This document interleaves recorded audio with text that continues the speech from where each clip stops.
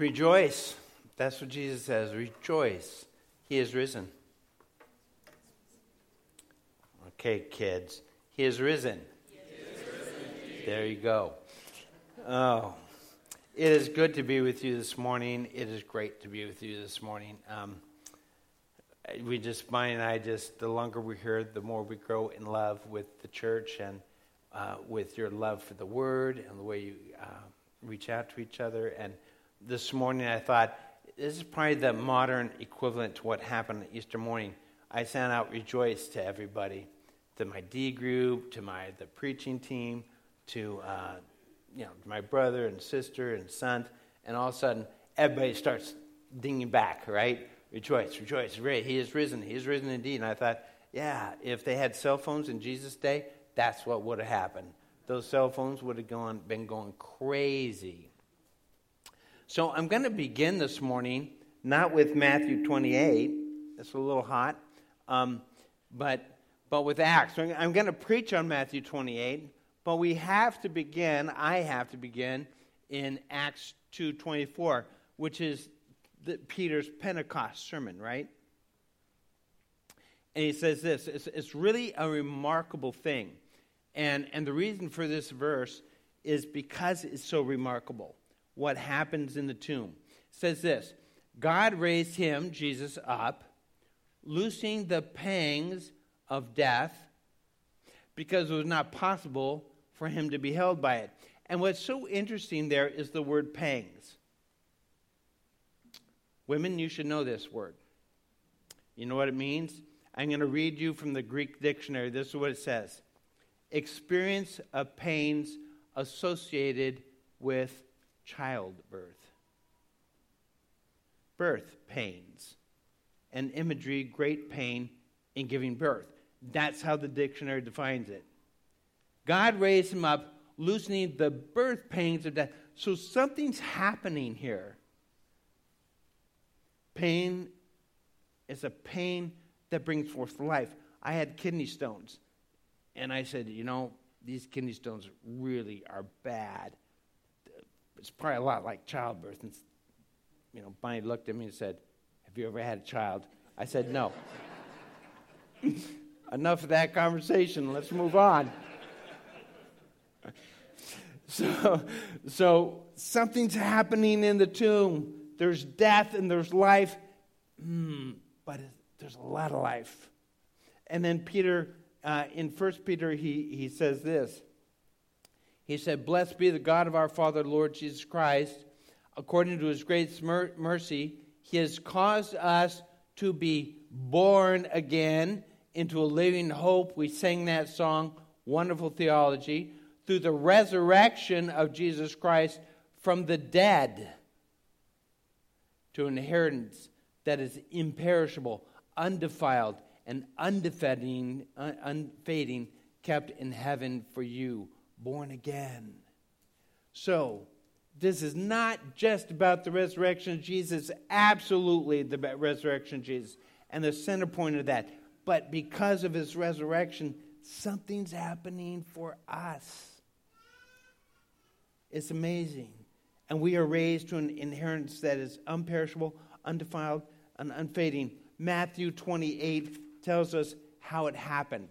And now we're going to turn to Matthew 28. And as you know, in Matthew 28, the women are up very early. And they're walking to the tomb. So I want you to get that picture in your mind. And this is kind of a brutal way to start a resurrection sermon by looking at the graves. But I want you to get the mindset of the women. I want you to look at the picture behind me, and I want you to find yourself. Because we've all been there. It's the death of a husband after 50 years of marriage. It's a little boy who lost his father.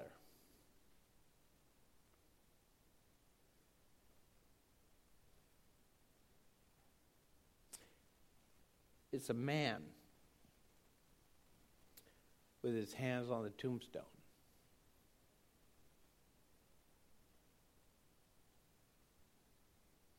It's a man who's lost his wife.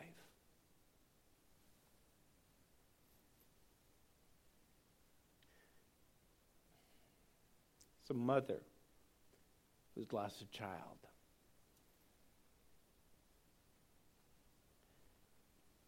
It's a husband with his hands upon the tombstone, wondering how he's going to make it.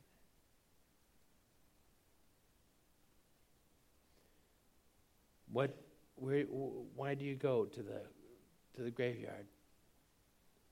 Why do you go to that grave? What do you expect? You might go to remember. You might go to pray. You might go to weep. Graves are sad places, are they not? The most significant person in my life at the time of death was my father. Died at age 56. I had not yet turned 30. He died at age 50. He died at age 56, but he became like dead at age 54 because he was in a car accident and was put into a coma for 2 years. A deep coma, a death-like coma.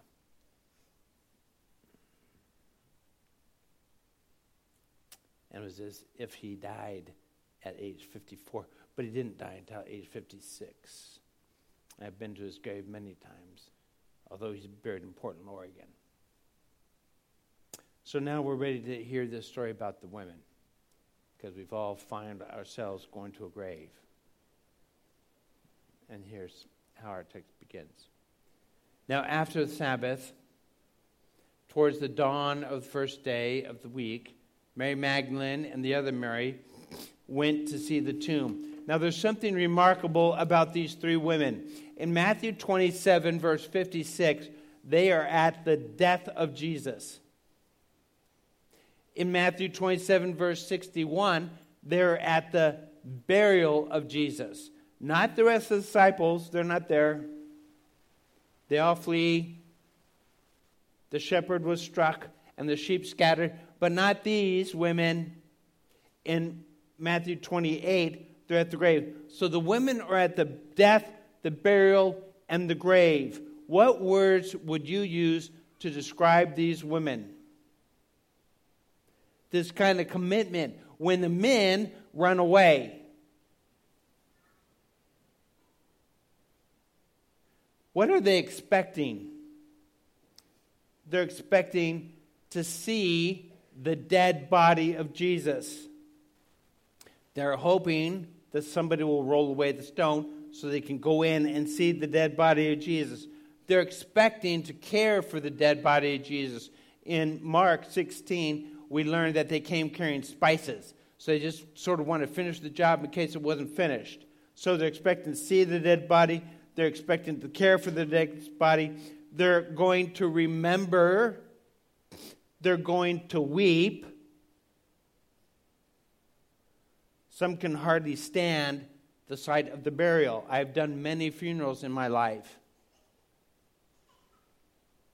And some people just can hardly stand it, and as soon as we're finished at the graveside, they just need to leave. Some people need to stay. When my dad was buried on that hillside in Portland, Oregon, my brother and I had to wait and see for the casket to go down into the ground. Most people do not stay that long. Very rare, in my experience. And then we asked the guy to bring the truck over, and we wanted to watch the dirt put on top of the casket. He's like, really? I'm like, yeah. There was something about the finality of it that we had to see with our own eyes. So we stayed there and waited for them to pour the dirt on top of the casket. It was final. The women are going to finalize it all, to say goodbye, to weep, to care for the body. When you go to the gravesite of someone you love, what do you expect to see? You expect to see a tombstone. And that's what the women experienced did. They expected to see a round tombstone blocking the grave. In World War II, during the most he is alive. That's what they're saying. He's alive. That's a good thing. He's alive indeed. It's amazing. Amen. In World War II, during the most horrible part of the persecution of the Jews by the Nazis in Poland, an old Jewish cemetery keeper came into the cemetery one morning, and he found that during the night, a woman had crept in to an open grave. She went there for safety. She went there to give birth to a son. Though she probably found the place safe, unfortunately, she had died. But the child lived.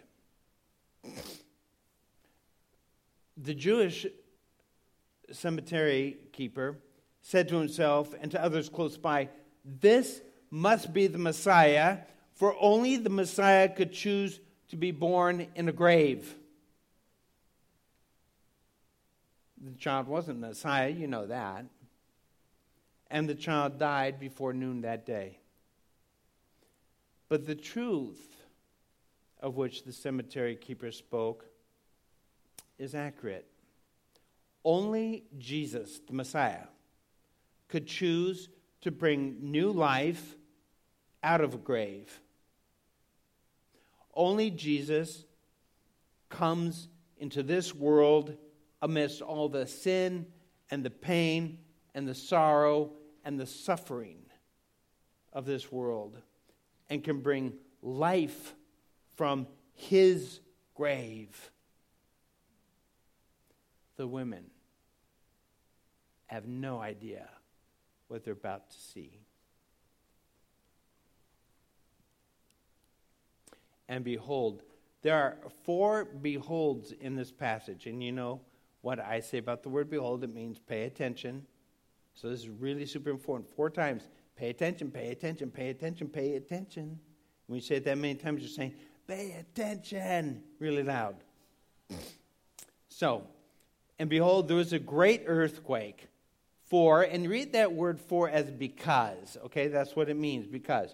There was a great earthquake because an angel of the Lord descended from heaven. So the angel comes down. As the angel is coming down, a big earthquake. Now remember, at the crucifixion of Jesus, there was an earthquake. And now in his death and resurrection, there's an earthquake. Heaven and earth are really in touch to what's happening. And heaven and earth are responding to what's happening. It's amazing. Psalm 19, read it sometime, I'll explain it. Because an angel of the Lord descended from heaven and came and rolled back the stone. How do you think the angel rolled back that stone? Do you think he just put out his hand and it rolled? Do you think he touched it? Do you think he just... I don't know. It doesn't say. But it's a remarkable thing. And the angel descended, rolled back the stone, and sat on it. Sat on a round stone. That probably was no easy job. But he's an angel.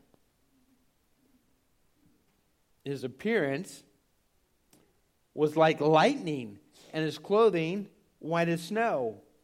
There was a great earthquake because an angel came down. The angel sat on the stone, a round stone. And the angel was there for one purpose. What was it? To give the women a message. He's just waiting for the women.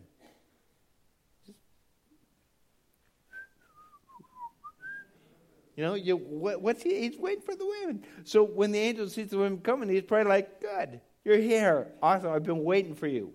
And the angel's appearance was like lightning. How many of you, when you were kids, were scared of lightning? Raise your hand. Now imagine a person who looks like lightning.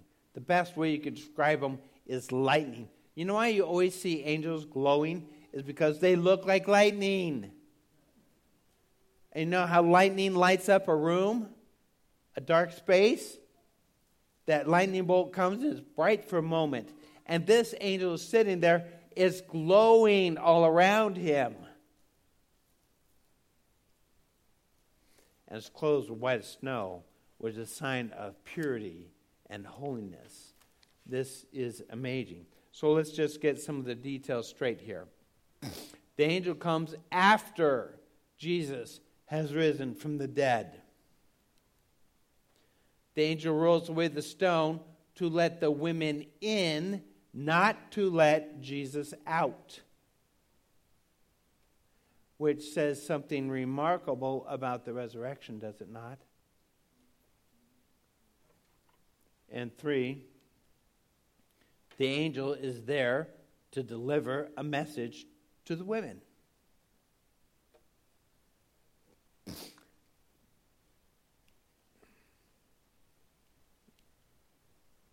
For fear of him, of the angels, for fear of the angel, the guards trembled and became like dead men.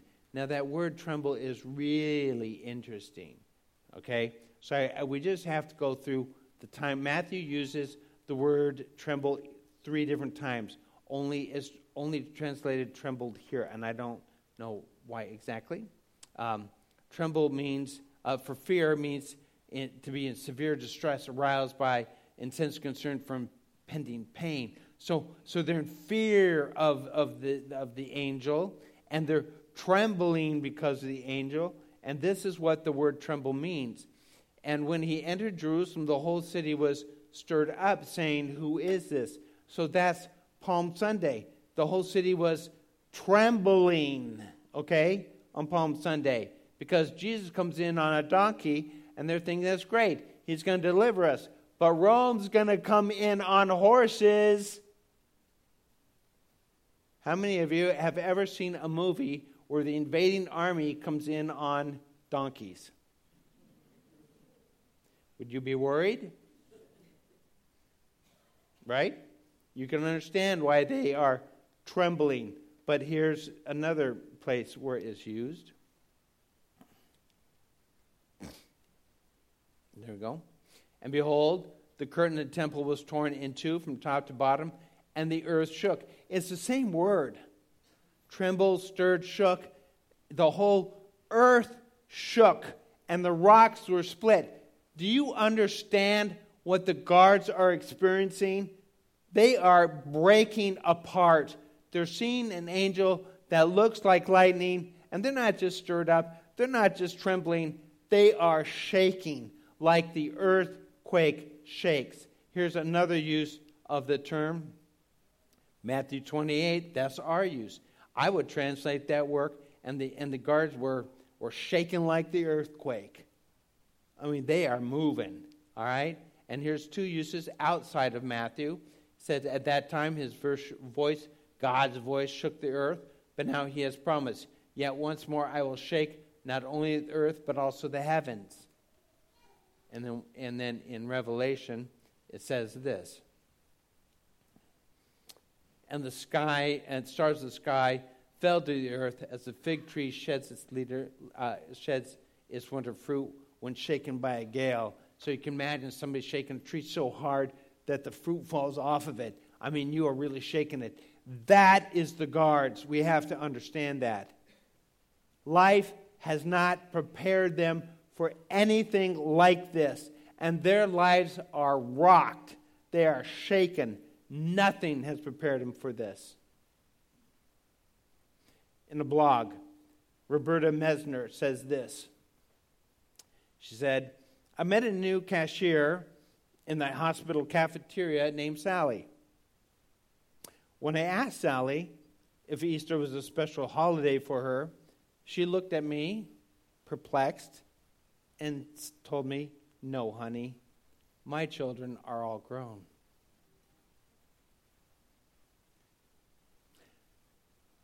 The reason that statement is so sad is because something is going to shake Sally's world. Something is going to shake her world, and she's not going to be ready for it. She's going to have the death of a child, and it's going to shake her. Her husband's going to leave her, and she's going to be shaken. She's going to find out she has cancer, and she's going to be shaken. I don't know what it's going to be, but something's going to happen, and her world is going to be rocked. And then where is she going to turn? What's going to happen to her? She's going to fall down dead in the face of it like the guards, because her world was shaken and she was dead to life. So let's go back to that slide one more time. For fear of the angel, the guards trembled and became like dead men. Now, in the Greek, there's three, but one doesn't really apply. There's two main words. There's dead, which means, guess what? Dead. Cemetery dead. You're dead. Then there's a word. It's one word, just one. In English, we have to make it two. But in the Greek, it's one word, and it's half dead. And half dead is what happens to the man going on the road, going down to Jericho, the Good Samaritan. And he gets beat up by the robbers, and he was left half dead. Meaning, he was beat up. He was alive, but he was pretty well beat up. And then there's a third word, which means like dead. Meaning they fainted. That's the guards. They weren't beat up and they weren't dead, but they were like dead. So they're just laying as if they were in a coma. But here's the really interesting thing. The guards are a picture of where most people in our world are. People are dead to the resurrection. They're just dead to it. That's where this woman who said, my kids are grown up, forget Easter. She's dead to the resurrection. Here's a quote that I love. This quote makes my favorite quote file because I love it.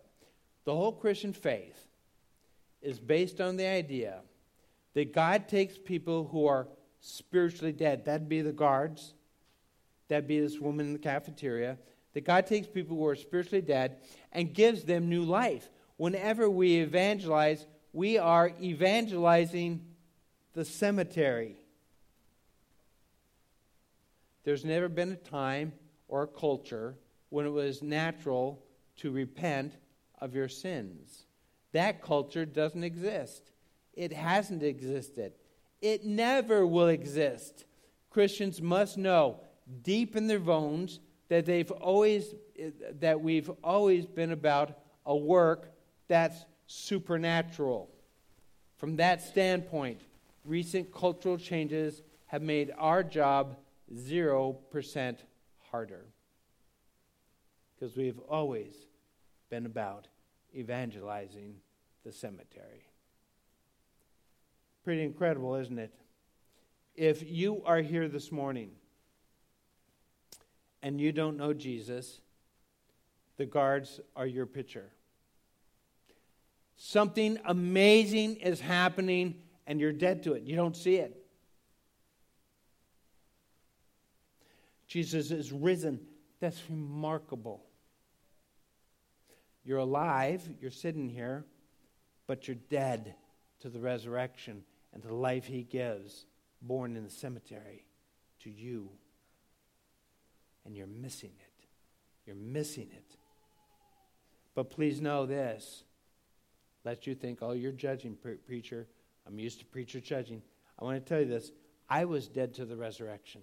In fact, everybody sitting here was dead to the resurrection until I met Jesus, until we met Jesus. Were we not? We were dead until we met Jesus. In fact, this is what Ephesians says. Ephesians chapter 2. And you were dead in the trespasses and sins in which you once walked. I like this translation a little bit better. And you existed dead. How do you exist as dead?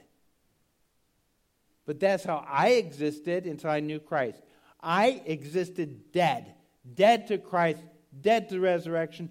Dead to life. Dead. I walked. I talked. I ate. But I was dead.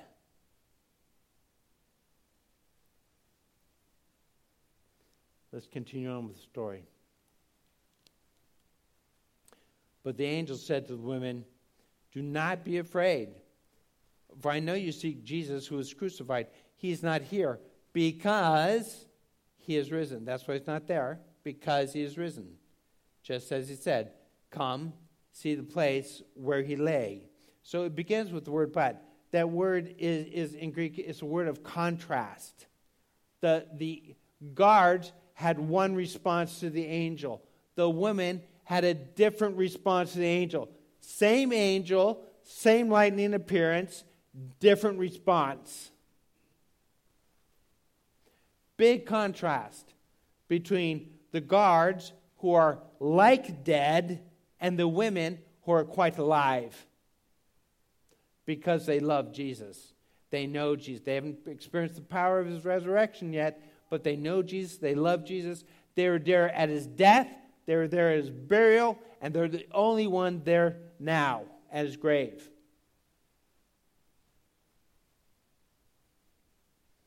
When your life is built on Christ, the things that rock everyone else will not rock you. The things that are like an earthquake to other people will not be so for you. The women teach us that. And then they say, "Fear not." The word fear here means to be apprehensive. It's okay, you don't have to be apprehensive, the angel's saying. And it's a command. Don't be afraid. Do not be afraid. It's the first command given. And there's several commands given in this Easter passage. And the angel says, "Come now. Come now. You're going to want to see this." Stone wrote back, come. You're definitely going to want to see this. So the women come into the tomb because something remarkable has happened. The stone physically separated the women from the body of Jesus, right? Can't get in. Stone there. Somebody's got to move it. And now they see that it's removed. Now the second part, I don't know if they understand, but they will come to understand it. Like a stone, sin is something that separates us from Jesus. But now because of Jesus' death, burial, and resurrection, that barrier which separates us from God has been removed. So it's not just the physical stone that's been removed. They will come to realize it's the stone of sin which separates us from God. Sin has been dealt with. Interesting study. A recent study has found that the average person is holding on to 13 secrets, 5 of which they've never told anybody. Now, what's really interesting about this study, it's a secular study, and they're going to call them secrets. But when you find out what the secrets are, they're sins. Okay? So when you hear me say the word secret, you read sin, okay? Because it's the same thing. Okay? Recent study has found the average person is holding on to 13 secrets, 5 of which they've never told a living soul. And it's not the secret itself, the sin itself, that will haunt you. It's all the mental energy that you spend thinking about it. New research shows that some people actually feel physically heavier when they're burdened with a secret sin, when they're burdened with sin.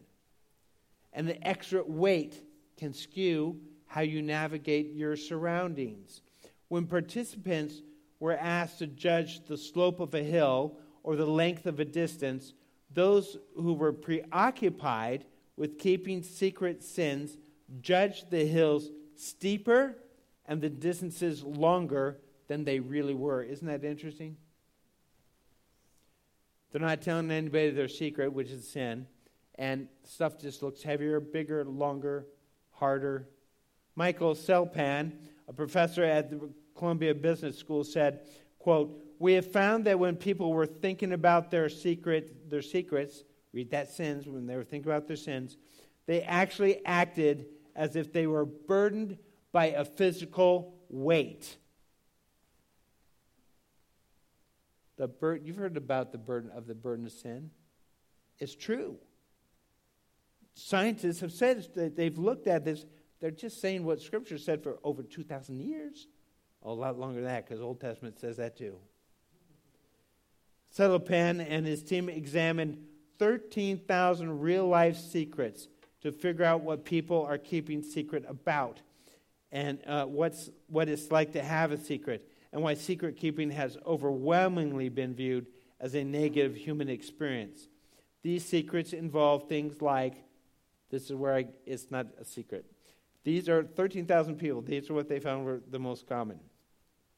Things like telling a lie, harming someone, drug use, theft, violating somebody's trust, sexual infidelity, or a secret hobby like pornography. All sins. And it's not just the weight of sin, but it's the pollution of sin that makes us unacceptable and separates us from God. It's the power of sin that puts us in the grave every single time. If you're here this morning, and hear this very clearly, if you're here this morning and the hill looks steeper and the road looks longer and you feel like you're carrying a burden that you cannot bear, and if you feel like there's a stone in your life that cannot move, then you need to examine the secret sin that you've told no one about. And you need to confess it, and you need to repent of it. If you don't, you'll be left in your own grave. And you'll be dead to that resurrection like those guards. But the angel has come to speak to the women. So the angel told the women to come in and see Jesus who was crucified. That's what he said. Come in. Seeing Jesus was crucified. And this is what they find out.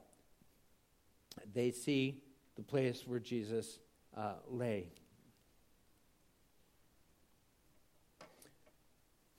What they're seeing is a place where their sins were crucified in the body of Christ. As 1 Peter says, and he himself bore our sin in his body on the cross. So they're not just seeing where Jesus lay, they're seeing where their sins in the body of Christ lay, crucified, dead. Jesus has taken care of it, which is amazing. So our sins in his body, on the cross, crucified, Jesus is alive and death defeated. The women need to see this for themselves because it's remarkable. If you know that your sin has been crucified with Christ and that Christ has risen from the dead, then all of a sudden the hill is not steep and the road is not long and the cross is not heavy and the stone is removed. There's life. So the angel continues. Then go quickly, tell his disciples that he is risen from the dead, and behold, he is going before you to Galilee. There you will see him. See, that word see actually is the exact same word as behold. So that's the fourth behold. Behold, I have told you. Quickly, that's the first thing the angel says. It's not an imperative. It's kind of like the angel saying, okay, go on. But he says quickly and tell. Tell is the imperative. The crucial thing for the angel is you must tell. It'd be nice if you'd go quickly. Okay? It'd be nice if you ran and did it. But what you have to do is you have to tell. This is the center of the Christian faith. And the angel has told the women to tell the disciples all about it. And the reason this is remarkable is because a woman's testimony was not allowed in court as a valid testimony. Not allowed. So, why wouldn't the disciples believe? Do you think the disciples will believe the women? The answer is no, they're not. In Luke 24, it says this, but these words, the women tell them about the resurrection, but these words seemed to them an idle tale, and did not believe them. Why? It's the women saying it. Who believes a woman? Husbands. Mark 16. But when they heard that he was alive and being seen by her, they would not believe it. Wow. Wow. You wonder why the women were at the death, burial, and resurrection of Jesus. The angel has those two beholds. He's going before you to Galilee. There we will see him. Pay attention to that. You need to know where he's going because that's an important part of the message. Second, behold, I have told you. Life always comes with urgency, doesn't it?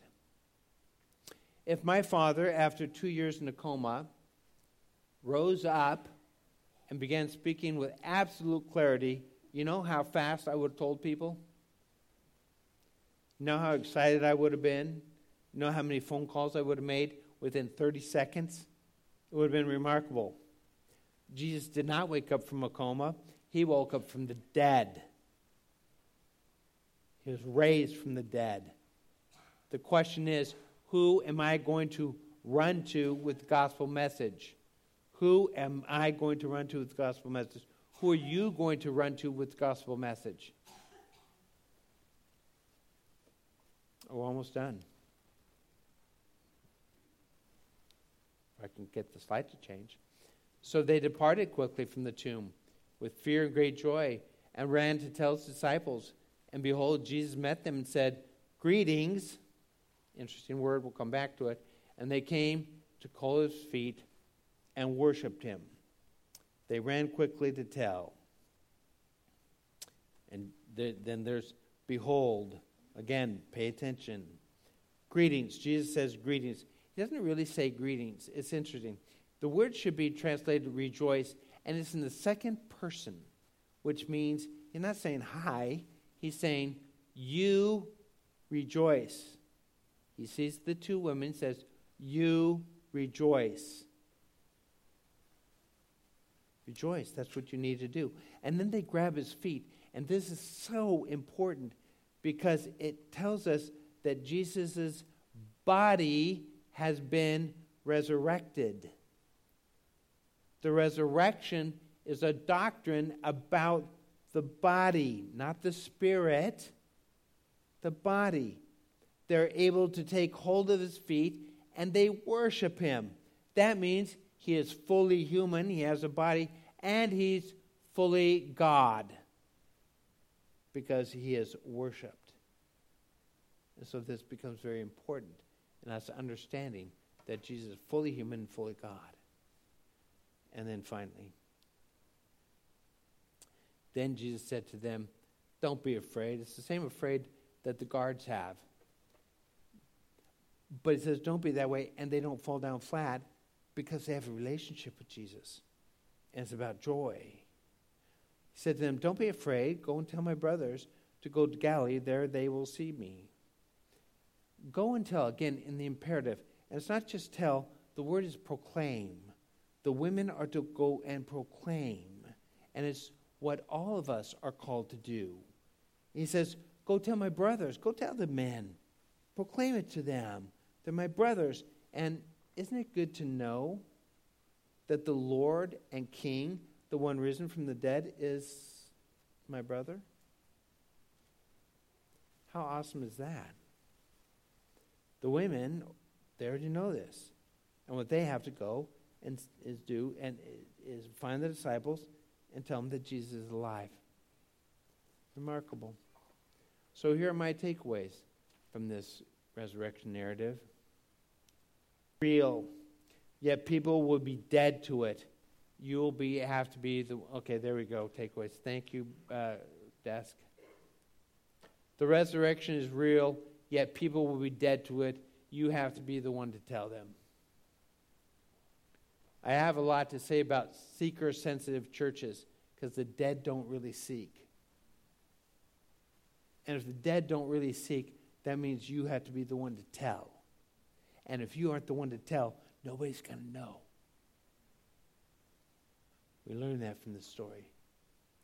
2, when your world is shaken, when you are hit by an earthquake, don't be afraid. Christ is alive, and he has overcome death. If Jesus can overcome death, he can certainly keep you steady and standing when your world is shaken. Such an important lesson for me. Our worlds will be shaken. There is no question. But because of Christ and because he's alive today, now, and in our lives, we won't fall down like dead men. We will stand, and we will stand firm. And then my final takeaway. Who are you going to run to this week to tell the good news of the gospel? Who are you going to run to? Remember, the emphasis is not in run. Walk. But the emphasis is tell. The imperative is tell. We have to do this.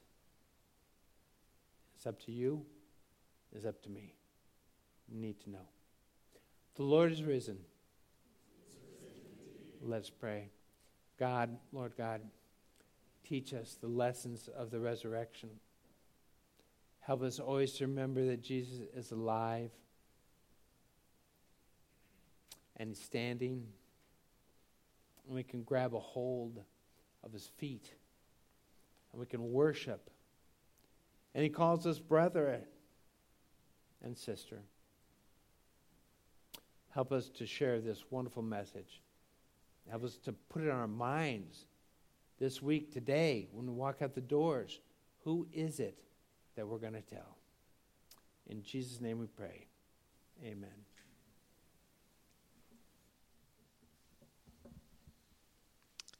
Amen. Well, let's stand and respond to this message as we sing together. Christ is our hope in life and death.